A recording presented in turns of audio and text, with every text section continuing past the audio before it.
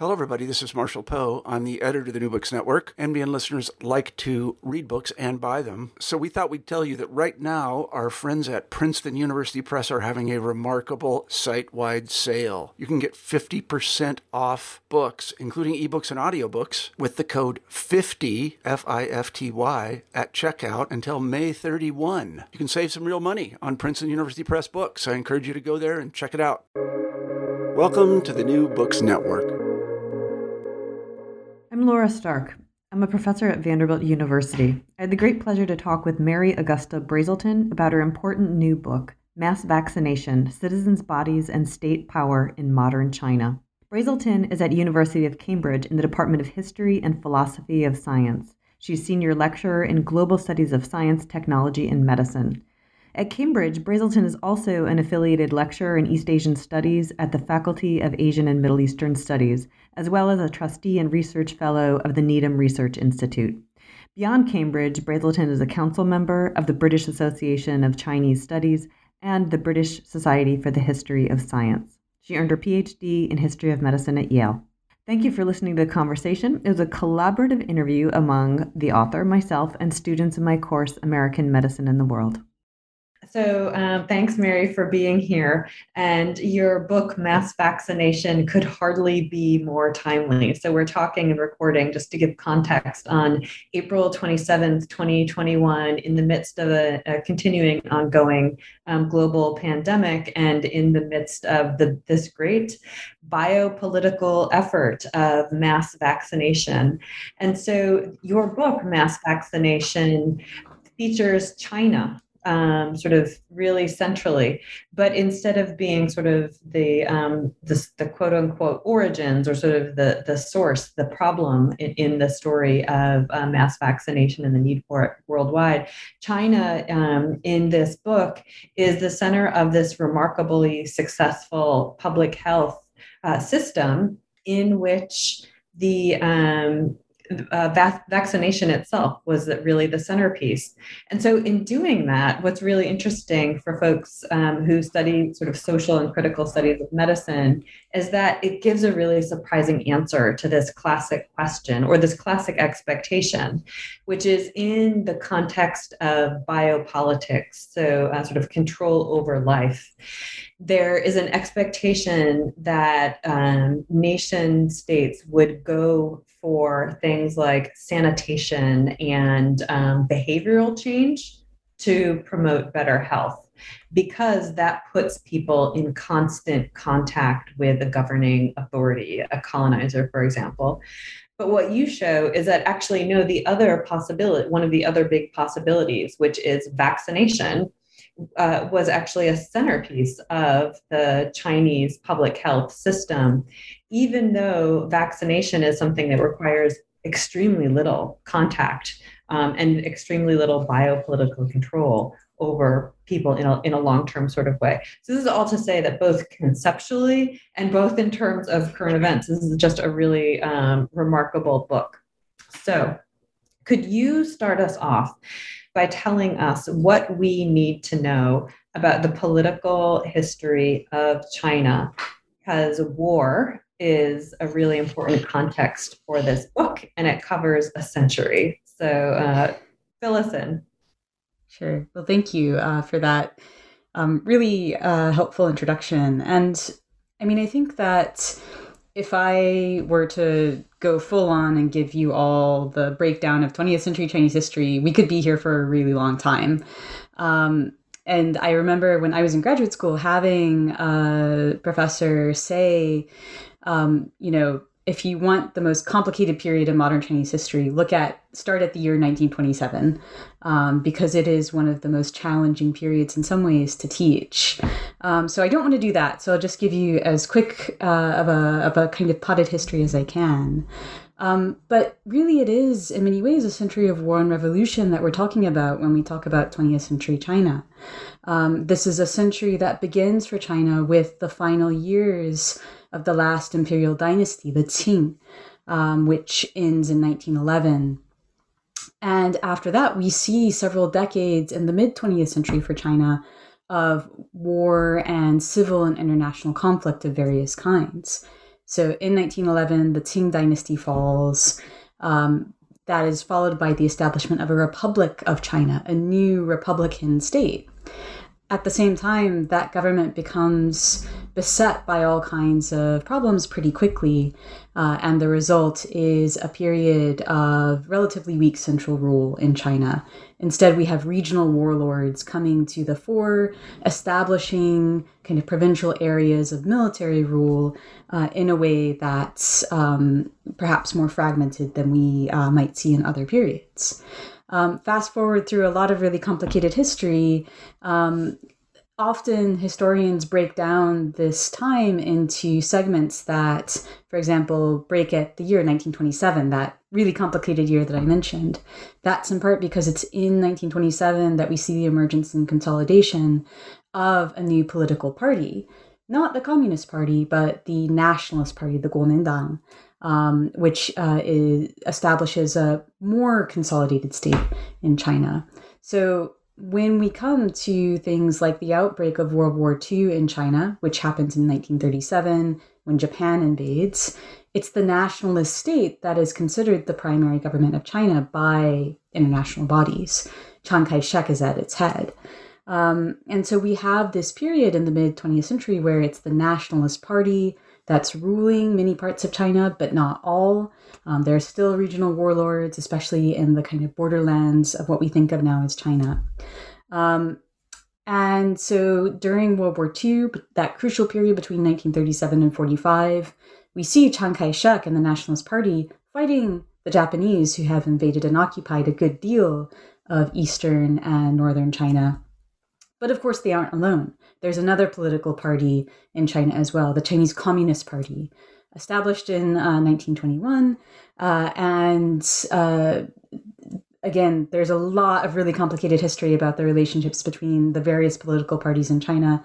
Suffice it to say that the Second World War really brings together these two major political parties, the Nationalists and the Communists. They form an uneasy alliance to fight the Japanese that immediately dissolves after 1945 when the Japanese withdraw. Thus follows a civil war between 1945 and 49. The communists win, and as we all know, the Chinese Communist Party in 1949 established the People's Republic of China on the mainland. And I say the mainland because, as many of you probably already know, the Nationalist Party and the government that it ran actually moved. It fled what we think of now as mainland China and moved to the island of Taiwan, which has its own really complicated history.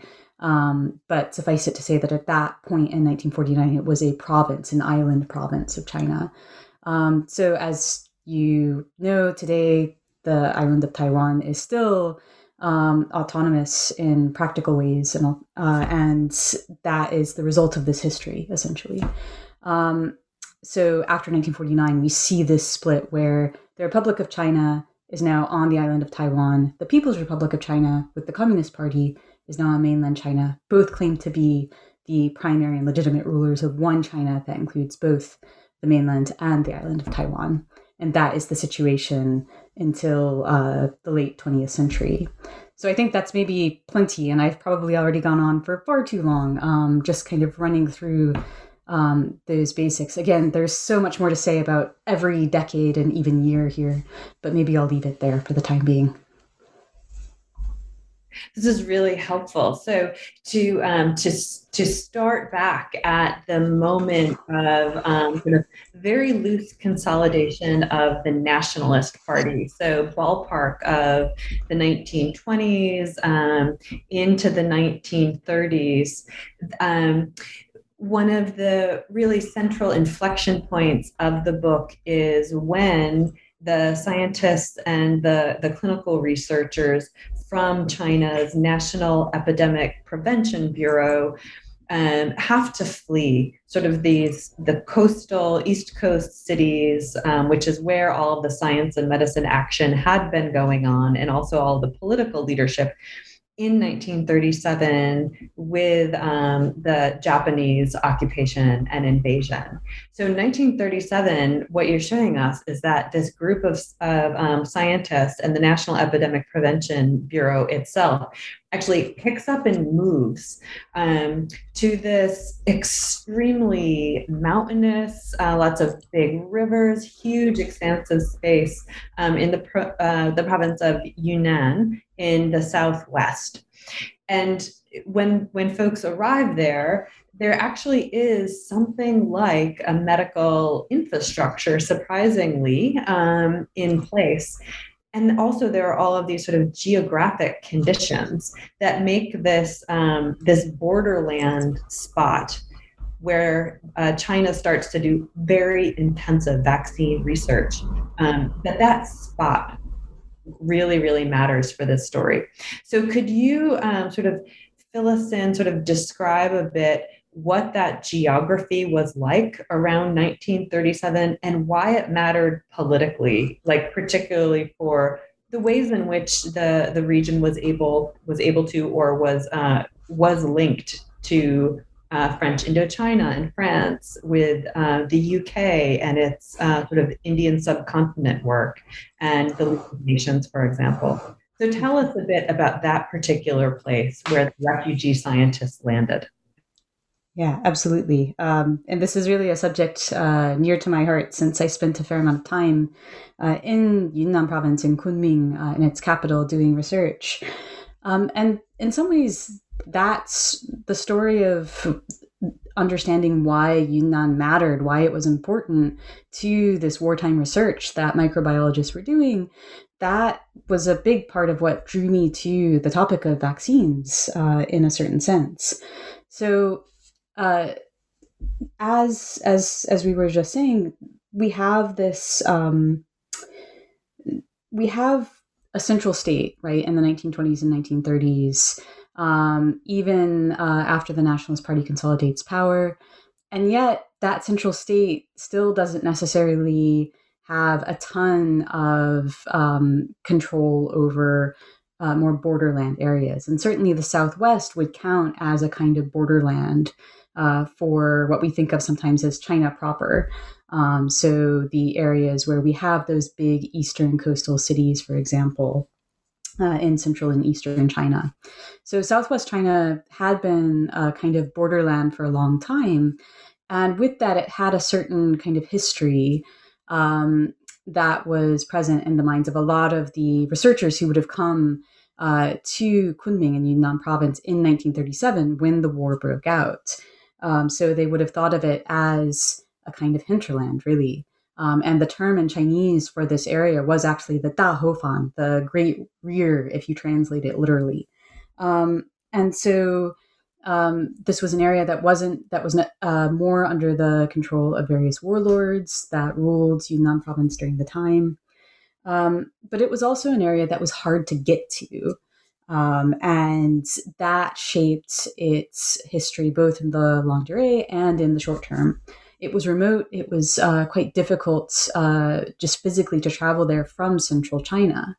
By contrast, it was easier in some ways to get to Yunnan, to this area, from the south, from French, what was then in the 19th and early 20th centuries, French Indochina, especially after the French built railways up into that area, because they were quite interested in establishing a sphere of colonial influence in that part of China. So we see then this kind of rather relatively remote region developing connections in all kinds of ways to other parts of Southeast Asia that are in some ways more proximal, more significant than the relationship to the Republic of China in the 1920s and 30s. And so some of these connections don't have very much to do with colonial powers at all. Because there is a long tradition of ethnic diversity in this part of China, in Yunnan province. Yunnan remains the single most ethnically diverse province in China, with a variety of different peoples who are formally classified as minority peoples within China, even today. Many of those peoples have connections to other Southeast Asian peoples in terms of culture, language, economic networks. And this was the case in the early and mid 20th century as well. And as Laura mentioned, at the same time, one of the things that we do see if we look at the history of medicine in this part of the world in the early 20th century, thinking about precursors to what happened during the Second World War, we do see colonial governments making inroads and getting interested in this part of China. So we see physicians coming up from French Indochina, establishing clinical outposts and medical posts in a number of cities. We also see British physicians moving in from Burma, which it's called at the time, which is controlled by the British.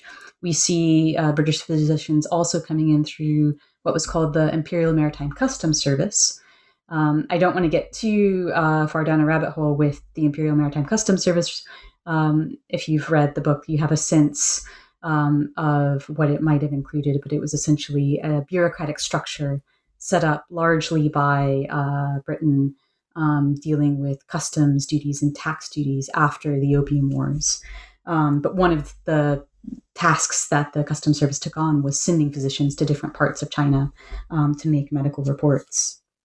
And so what that means is that for sources on the history of medicine in this area during the early 20th century, colonial medical reports become quite significant. We see through these reports efforts to establish medical infrastructures in Yunnan province in different ways that typically involve things like establishing Jennerian vaccination against smallpox, along with other kinds of medical infrastructure, building hospitals, offering medical services, that kind of thing. And medicine was important in this particular region because of longstanding concerns by local Chinese people, as much as anyone else, about the unhealthy qualities of the environment in Yunnan and in southern China more generally. There were concerns essentially that things like fevers, what we now know as malaria, but which at the time locally would have been known as jiangqi, that there were unhealthy areas in Yunnan, that it was an area conducive to disease.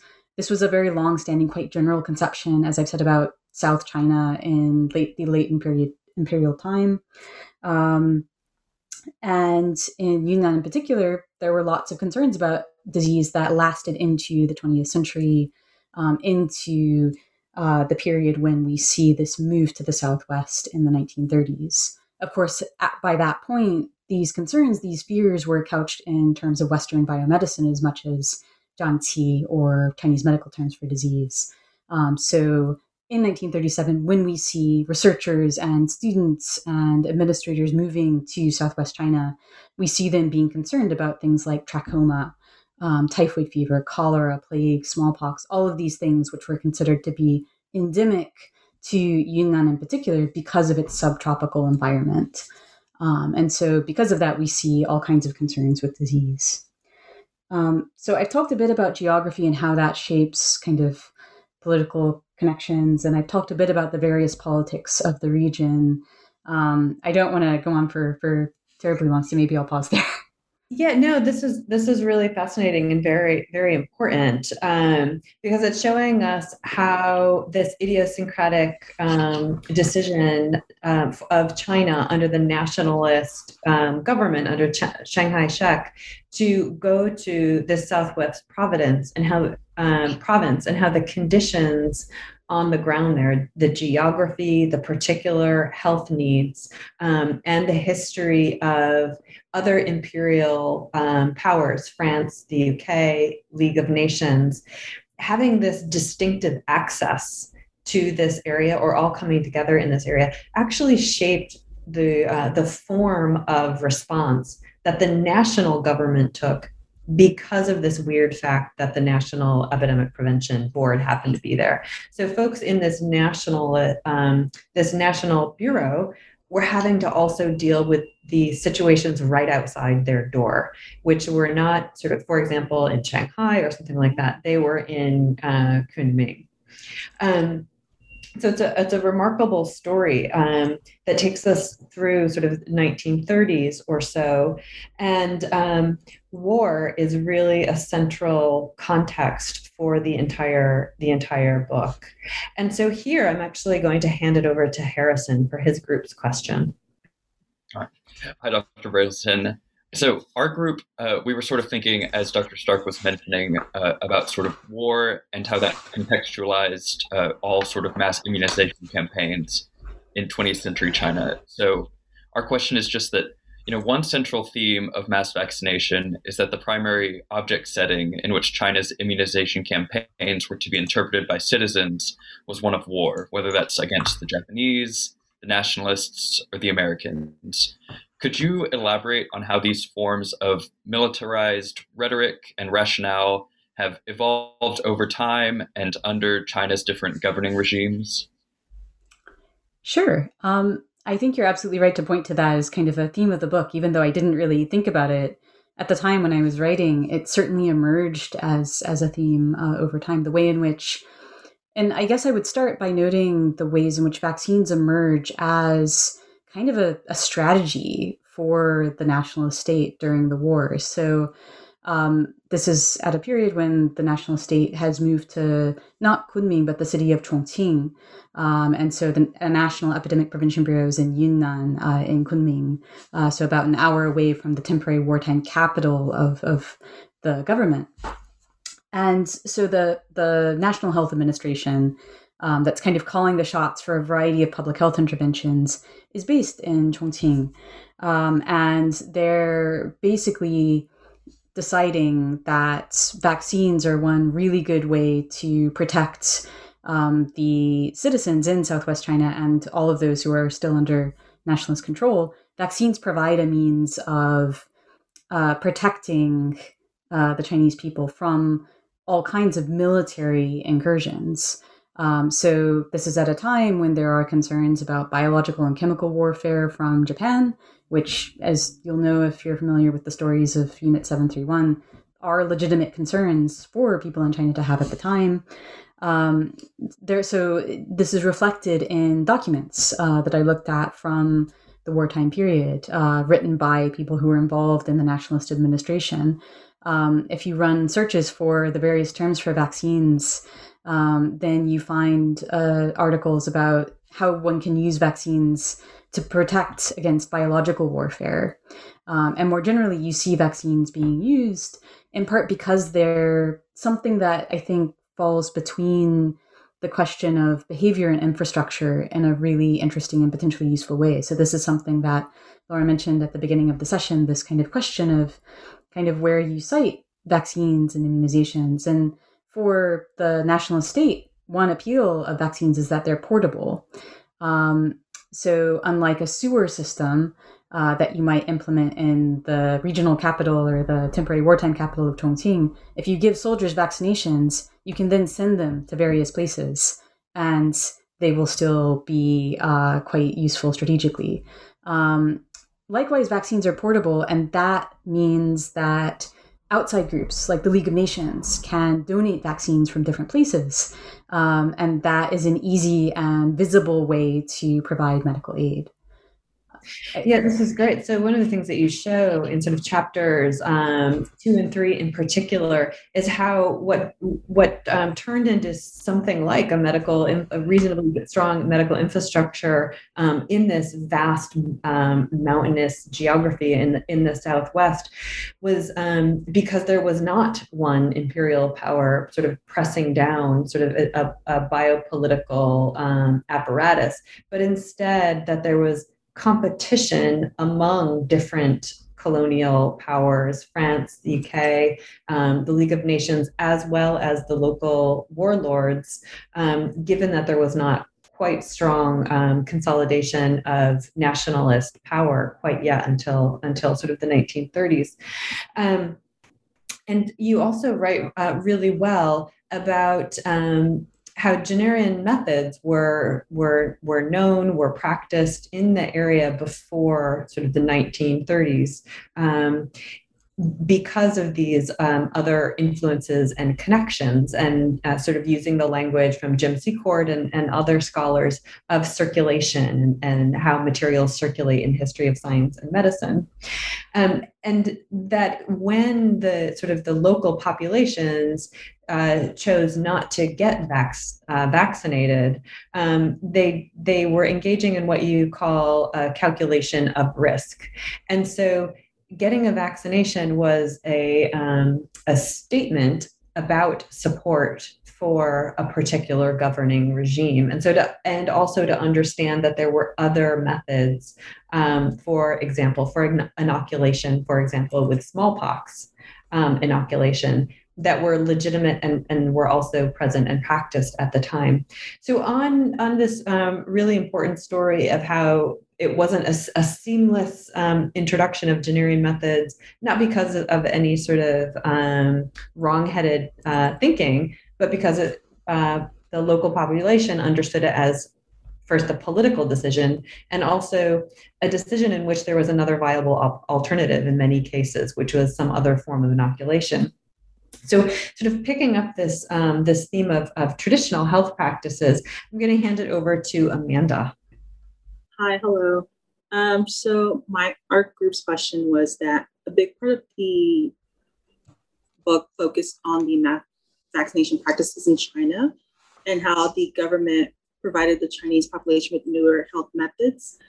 And then although some of these health methods were implemented, we were wondering, is the Chinese government still trying to implement these newer health methods in other rural areas, or have they become lost causes?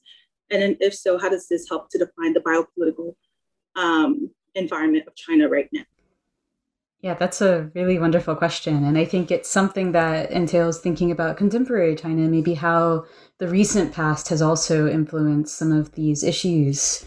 So in terms of thinking about, for example, differences between what we might consider Western biomedicine and Chinese medical traditions that were present in different ways before the introduction of maybe things like Jennerian vaccination a long time ago.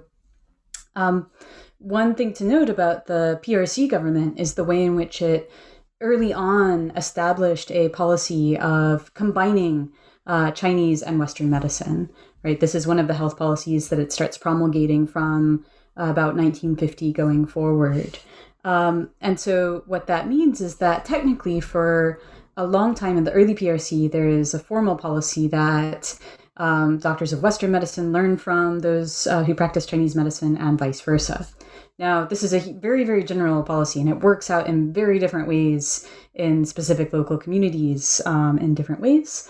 But in general, it's kind of thought that the policy's aim, at least, was to get practitioners of Chinese medicine to learn a bit more Western biomedicine rather than the other way around.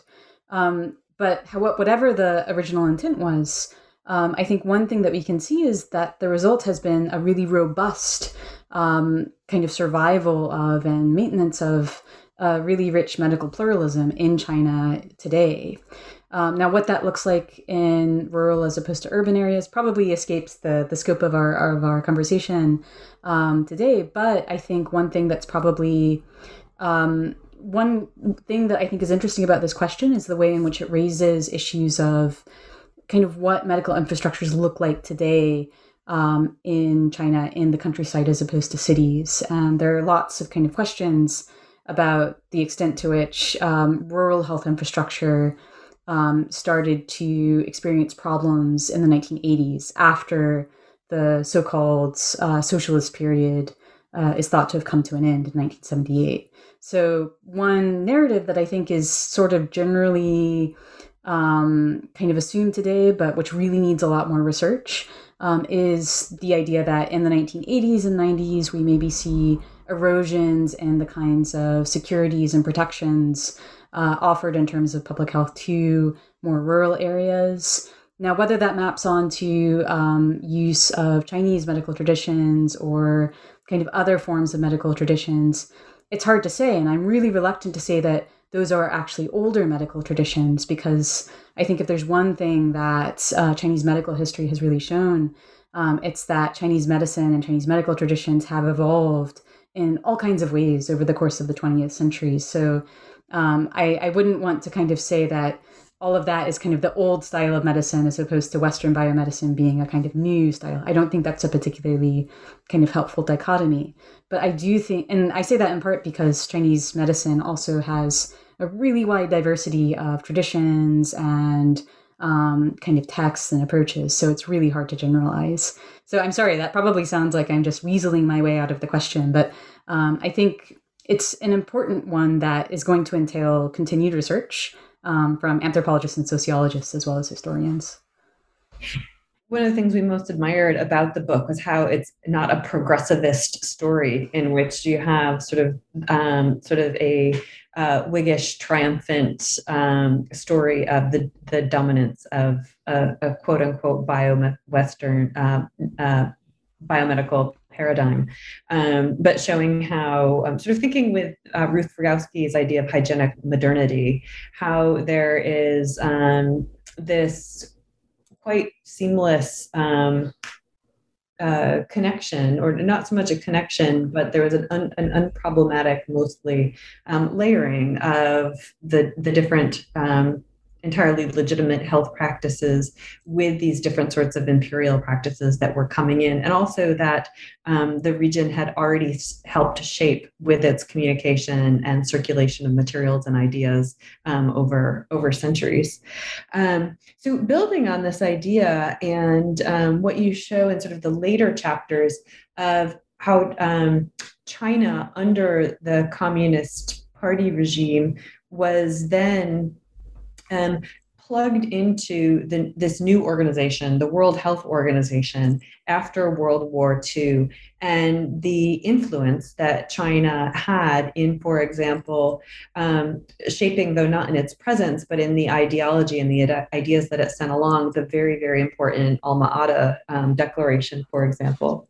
So thinking about the role of China more internationally as a producer of ideas and health infrastructures. I'm going to hand it over to Troy for Troy's group's question. It looks like Troy is having some technical issues, so we're actually going to move forward on that, because you had also mentioned Unit 731, and this was sort of the unit of Japanese military that you talk about in the book, which gave legitimate concerns of biological warfare during the Nationalist Party time. And then after the fall of the Nationalist Party and bringing in the communist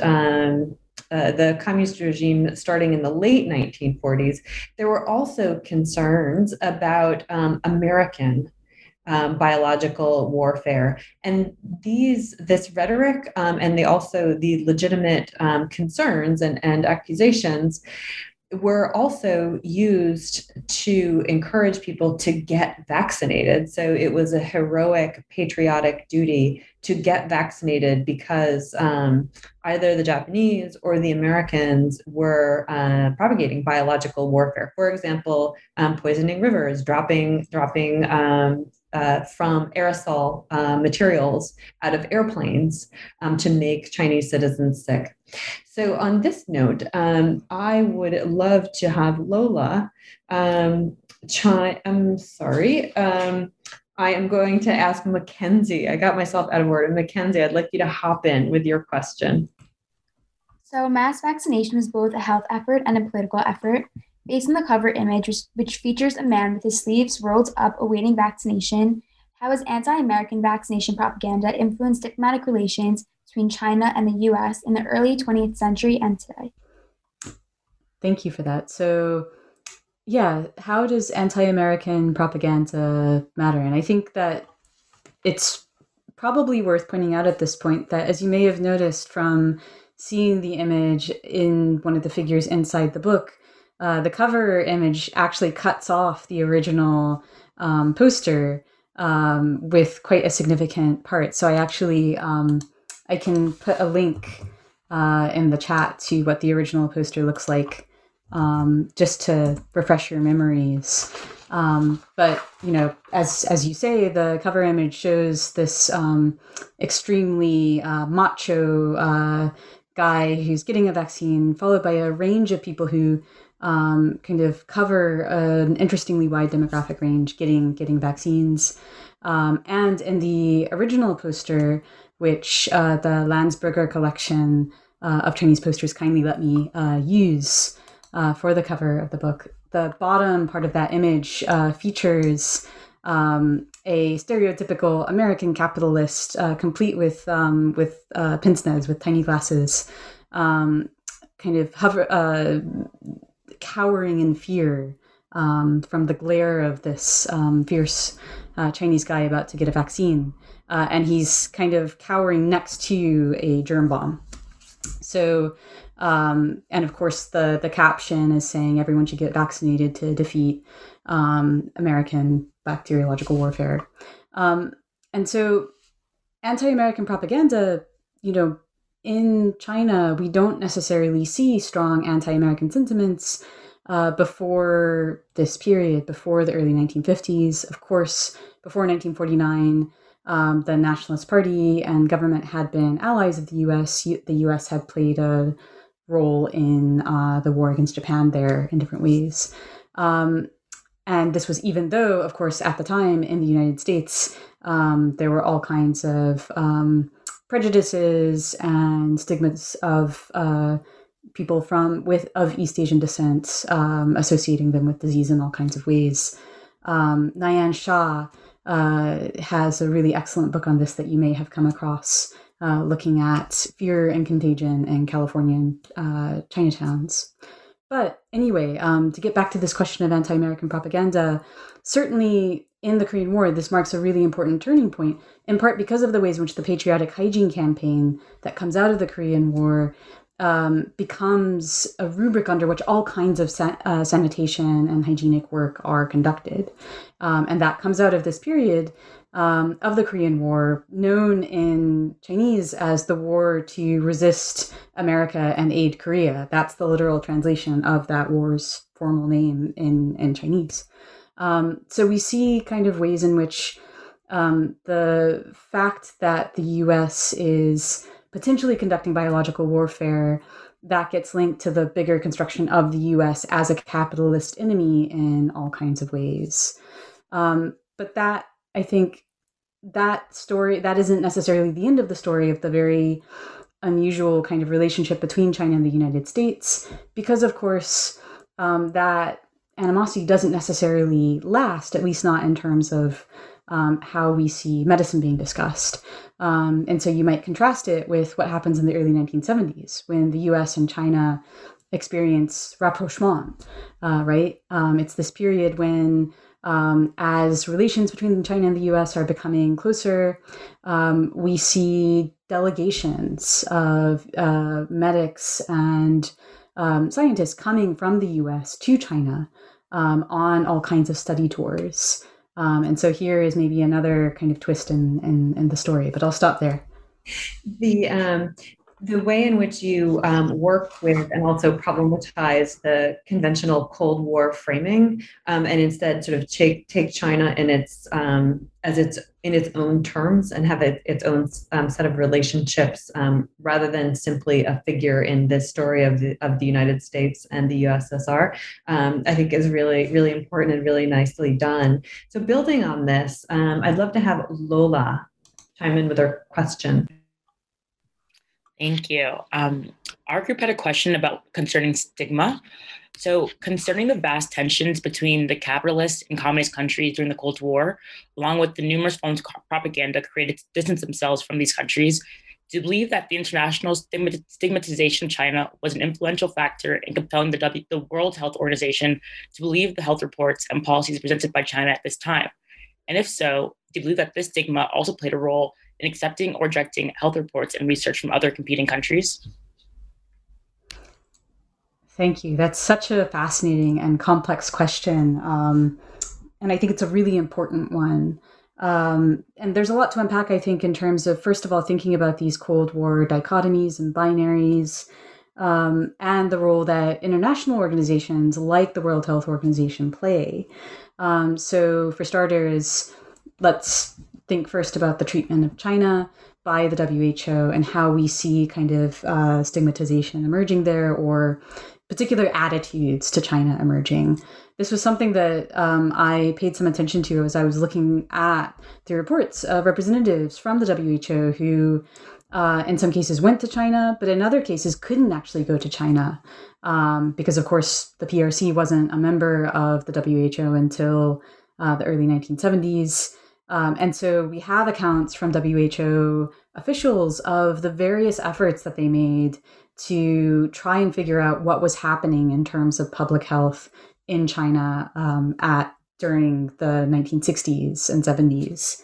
And throughout, you do kind of get a sense of the attitudes that I think can be described as stigmatization on the part of WHO officials towards China.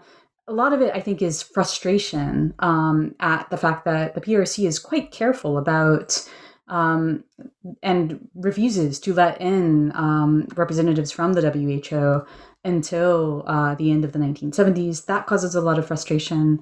But there are also all kinds of questions and assumptions being made, I think, about the possibility of public health working or not working. And this is partly why I think those delegations that I mentioned that start happening in the early 1970s, those reports that start circulating in the West as a result of firsthand observations and other kinds of reports, those things attract attention because they are so positive about the state of public health in China. And that is corroborated by things like surveys of people who are coming across the border in Hong Kong and other sites who don't have faces pockmarked with smallpox, which would be kind of an indication of a certain level of epidemic disease there.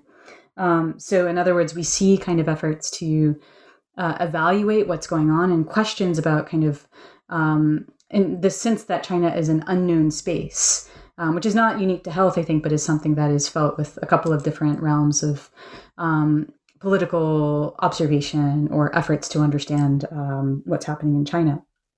But there are, I think, other questions to be asked about, China's place is in one of international politics, as you mentioned. It's in a Cold War context. China is in many ways unusual, in part because it was an ally of the Soviet Union until the end of the 1950s, after which there's a Sino-Soviet split that mean that China and the Soviet Union aren't exactly allies, and in fact they are. They have quite a contentious relationship at various points. But they're still in some key ways a part of the non-aligned world, as it was called then, sometimes the developing world. And so we see them kind of making efforts to take a leading role in the non-aligned world, in part through medical diplomacy. But we also see, I think, there are also interesting questions to be asked about the particular role that the WHO plays in its own interventions into these nations, into these places. And I have one last thing to say, and then I'll hand back over, which is just that I've had students actually look at the oral histories of WHO workers who worked on the smallpox eradication program in India and in other non-aligned states. And I think there you do see all kinds of the ways in which they talk about the people that they're vaccinating. I think you can see assumptions being made about the people that are being vaccinated in ways that do look a lot like stigma. But I'll stop there. I've gone on for a bit too long.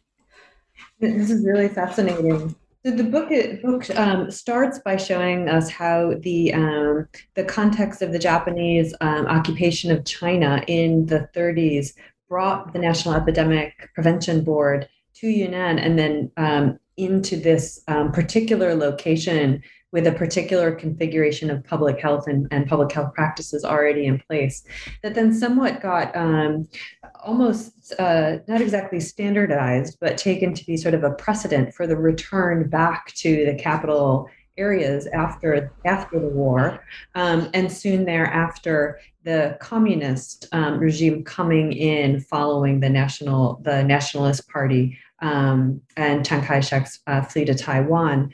And so then it's in this communist party period in which China is then in a particular way plugging into these international health communities with the WHO sort of having influence, although not strong membership, and also having its practices spread to other non-aligned countries.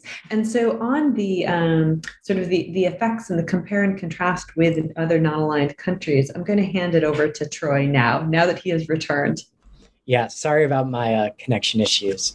So Dr. Brazelton, in your book, you discuss the export of Chinese public health practices to global South nations, particularly in Africa.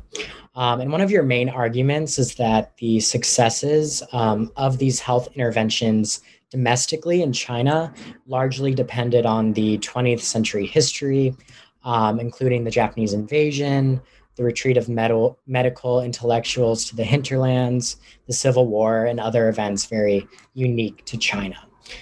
So we were wondering how you would characterize the application of Chinese public health practices in the global South with very distinct histories and cultures. Were Chinese public health practices like the barefoot doctor model and mass immunization as successful in these foreign contexts that did not experience the same defining historical episodes? That is a really brilliant question. And I think it's really telling that you're all asking such wonderful questions. It's certainly testament to your teacher. But I think that, I think, of course, the answer will necessarily depend on the particular state that you're looking at. And it might be instructive here to think about one case study, which is that of Tanzania. In some ways, it's quite exceptional because it was an area of particularly intensive intervention from China. But the scholar Alicia Altorfer-Ong has done a lot of work on this particular case study. And I think I'm reluctant to say that these interventions were successful or not in a kind of binary way. I think at the time they were presented as being really important and really helpful. But that said, something that I've observed as part of a bigger project that I'm on called Connecting Three Worlds, which is all about looking at the history of medicine in the Western world, the socialist world, and the so-called third world. One of the things that's come out of our conversations in that context is the way in which people in places like Tanzania or other post-colonial states in Africa in particular, one thing that you see administrators doing is working very strategically and intelligently to form strategic alliances that adopt things that are useful from a variety of different partners. So in the case of Tanzania, we see the barefoot doctor model, so this model of a paraprofessional group of health workers being adopted and being promoted by Julius Nyerere, in part because it is seen as particularly suitable for the context of the new Tanzanian state. Now, along with that goes rhetoric from China about the ways in which it's offering medical aid, not as an imperialist outsider, but as kind of an equal, from one equal to another. So I don't want to imply that it's kind of divorced from a greater political context. But I think we see kind of selective adaptation and appropriation to the specific context in most cases. But again, this is another area where I think there's so much work to be done. And I have colleagues who are beginning to work on the question of relationships between China and African states, especially in the history of medicine. But I'm really hoping that more people take it up because I think it's a really important area to research. The project you mentioned is called Connecting Three Worlds. Is that it? Yes, that's right. Yeah, it sounds like a great initiative. Really interesting and eager to learn more about that. And one of the things the book shows is also the specific sort of tracking and accounting practices that ultimately, under an authoritarian government, do make these practices more effective because many of them were so also so coercive. And we found it interesting to also think about, for example, over the past few days, the new travel opening for particular people if they have their certification of vaccination in order to be able to travel outside of the United States, for example. And having a certification to travel was one of the practices that the nationalist government had used in the 1930s, given the enormous movement of soldiers, of refugees, of workers in Yunnan. And then you also show under the Communist Party this shift from, in the context of vaccination, not tracking so much vaccine and where the vaccine went, but instead tracking individuals and whether an individual got vaccinated. So this shift from tracking the material to tracking the bodies, and along with information about vaccination, things like gender, age, et cetera, and then these were then enrolled in projects of other forms of sort of dispossession and discrimination, particularly on the dividing line of rural and urban, that allowed access to resources, and of course the rural-urban divide also mapped onto ethnic divides in China as well. So thinking about the practices that made vaccination system so remarkably successful in China also had to do with these very strong biopolitical practices of tracking and record keeping, including keeping track of households and individuals over the vaccine itself. At the same time, there are a lot of practices that have been widely celebrated and continue to be sort of celebrated and brought up as in the interest of a more basic and capacious and effective preventative and primary care coming out of China. And models like the Barefoot Doctor have been really written about and investigated quite a bit. And so building on this, I wanted to ask Naya to chime in with her group's question. I just wanted to say again, thank you so much for coming to speak with us. I'm learning quite a bit more based on what I've already heard about or what I read in the book, obviously.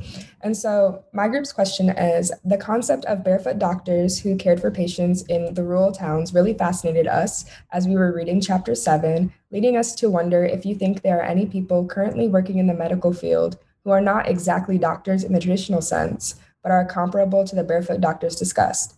If so, who? And do you think they would threaten the relationship between the discipline of medicine and the doctor profession? And so just to check, this is for contemporary China today. Is that right? Or? Well, I guess we were just wondering in terms of like COVID-19, I guess is where this question stemmed from. So in contemporary China, in the US. Yeah, absolutely. So I can speak in some ways to the situation in China a little bit more clearly than in the US, just because I hear a bit about what's going on in the US, but it's filtered through all kinds of different lenses. So to think about China and the situation at the moment, especially with COVID-19, I think there aren't necessarily analogs to the barefoot doctors operating today. I think that was a system that was set up during the Cultural Revolution that was kind of particular to the socialist state.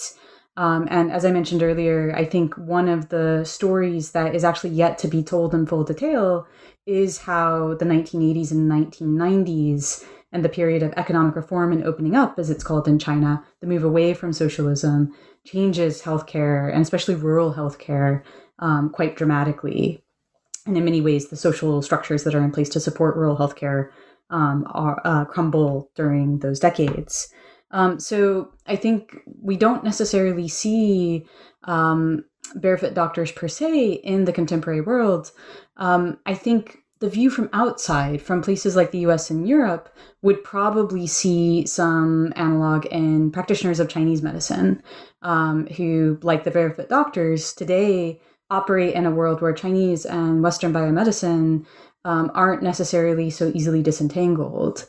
And certainly one thing that we've seen is the publication very quickly of protocols within Chinese medicine as it's been systematized in the contemporary world to treat COVID-19. And I saw this even within kind of social media groups that I'm a part of, people talking about kind of different ways in which practitioners of Chinese medicine might treat COVID-19, might prevent COVID-19 in different ways. Whether or not they destabilize the relationships between what we might consider more conventional practitioners of Western biomedicine and people in China, I don't think we necessarily see COVID-19 sparking those kinds of destabilization, simply because there is this really robust kind of medical sphere and medical pluralism in China today. But I think the question becomes more interesting if you think about it from the perspective of US and European observers. So, for example, the WHO, there was some controversy over whether or not the WHO would endorse Chinese treatments for COVID-19 or Chinese medicine treatments for COVID-19. And then I'm not entirely clear on the details, but I think there were differing websites published in Chinese as opposed to Western languages. So there were all kinds of controversies that emerged around whether or not international organizations like the WHO might lend their support to non-Western biomedical approaches to the disease. And I think that's maybe where you see interesting questions emerging. And maybe I'll pause there because I could go on for so much longer. But it's a really important question. Yeah, this is fantastic in thinking about medical pluralism. And you also mentioned that you feel like one of the most exciting places to be thinking about research and research questions in terms of China and medicine now is sort of the 1980s moment and the economic reform. So that kind of leads me, and I imagine other people have this question as well, leads me to wonder what's next for you. Well, that's really a question that COVID-19 has thrown into all kinds of disarray because, of course, now the question of traveling to go to archives in different places is really a contentious one. But one question that has emerged for me from this book, it isn't necessarily so closely related to the 1980s, I'm afraid, but it is related to some of the questions of geography that we started the conversation with. And the ways in which Yunnan, because it was very difficult to get to, became a unique place in terms of its epidemiological character and medical character. And that, and one kind of phrase that I came across while I was doing the research was the notion that Yunnan was kind of a province that was really transformed by aviation, by the development of new forms of transportation. And something that I kept thinking about as I was doing the research was the ways in which new forms of travel changed medical work and public health. So vaccines traveled on planes, physicians traveled on planes, and used different forms of transport in interesting ways. And so I've been thinking more and more about technologies of transportation, and especially aviation and how it emerged in 20th century China, and specifically the role that it plays in the history of science and medicine. So how do scientific and medical disciplines change as a result of new technologies of transportation becoming more widespread and becoming established in China? So it's still a question perhaps of infrastructure and of technology, but from a slightly different perspective. That's unbelievably interesting because I feel like these sorts of transportation shifts